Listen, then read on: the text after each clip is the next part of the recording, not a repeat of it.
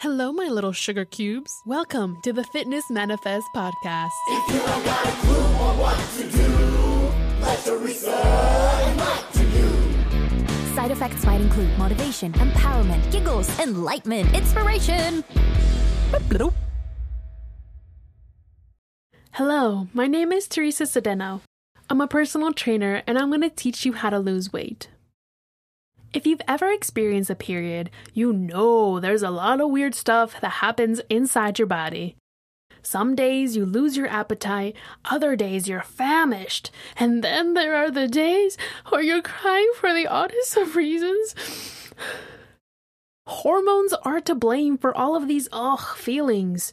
They're over there going on a roller coaster having the time of their lives, while you're left going stir crazy. The highs and lows of your PMS symptoms depend on the changes in your hormone levels. That said, should your weight loss plan change during your period? Well, today's episode is going to answer this question. First, it's best to understand how your period affects your body. There are 5 phases of your menstrual cycle, and your period falls within the early follicular phase. During this time, you will experience a wide range of PMS symptoms, including acne flare-ups, constipation, diarrhea, and weight gain from fluid retention. You may also feel bloating, breast tenderness, anxiety, depressed moods, crying spells, mood swings, irritability, appetite changes, and food cravings. But I'm not done. You can also experience trouble falling asleep, social withdrawal, low concentration, joint or muscle pain, headache, and fatigue. That's a long list. It's no wonder why you feel like laying in bed and doing nothing when your period is here. Let's take a closer look at how your hormones affect your weight loss habits. 2 hormones are responsible for the changes in your appetite: estradiol and progesterone. Estradiol makes you feel full by affecting your hunger hormones, ghrelin and CCK. Ghrelin, which sounds like gremlin, is how your stomach tells your brain, "Hey, I need food." CCK, on the other hand, is more mellow, and it tells your brain, "Hey brain, the stomach is full, you can stop eating." When your estradiol levels are high, it decreases ghrelin's effectiveness and increases the power of CCK.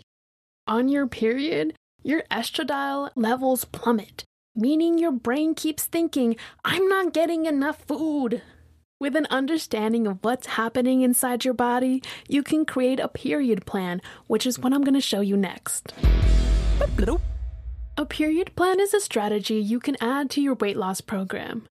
Your period plan should be an adjustment of 3 main areas: exercise, meals, and sleep. Regarding exercise, studies have not shown any significant difference in muscle soreness while you're on your period. Therefore, you can work out as normal. However, if you're feeling lethargic, doing some activity is better than doing nothing. That's why I recommend you at least go on a walk or do some yoga. The next adjustment in your period plan is your meals. During your period, it's vital that you eat slowly. Eating slowly will make sure you don't overeat. Remember that during your period, your levels of CCK drop because of low estradiol, so your body is slower to realize it's full. You also need to prepare healthy alternatives to the junk food you will crave. When you are hungry, you are more likely to grab whatever is in your kitchen, healthy or not. As John Wooden said, failing to prepare is preparing to fail. So having low-calorie, nutritious food ready to eat will keep you full and on track. Be mindful you will have a lot of emotional distress during your period. So if you crave certain foods, it's better to find a balance between healthy and not so healthy food than to deprive yourself. If you crave chocolate, then eat chocolate, but be mindful of the amount you eat. If you're an ice cream lover, then check out the calorie comparison chart on my website, linked in the description below. I list out the calories of the most popular ice cream brands, so you don't have to spend time figuring it out. Next on the list is to make sure you get 7 to 9 hours of sleep. Matthew Walker, a neuroscience and psychology professor at UC Berkeley, explains in his book, Why We Sleep, that sleep deprivation causes a dip in leptin. Leptin is another hormone that tells your brain you're full. So if you already have low levels of CCK, and then you decrease your levels of leptin by not sleeping, you're creating a bad situation.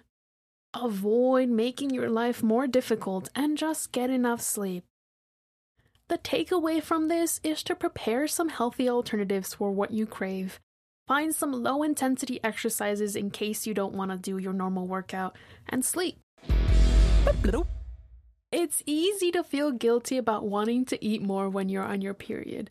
You may feel like you're not disciplined enough, but I hope this episode made you realize your hormones are causing it and it's normal.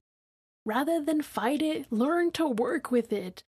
Remember to eat slowly, get 8 hours of sleep, and satisfy your cravings with healthy alternatives. Thank you for listening to another episode of the Fitness Manifest podcast. I'm your host, Teresa Sedeno. Now go show Aunt Flo who's boss. If you don't got a clue on what to do, let Teresa enlighten you. Side effects might include motivation, empowerment, giggles, enlightenment, inspiration.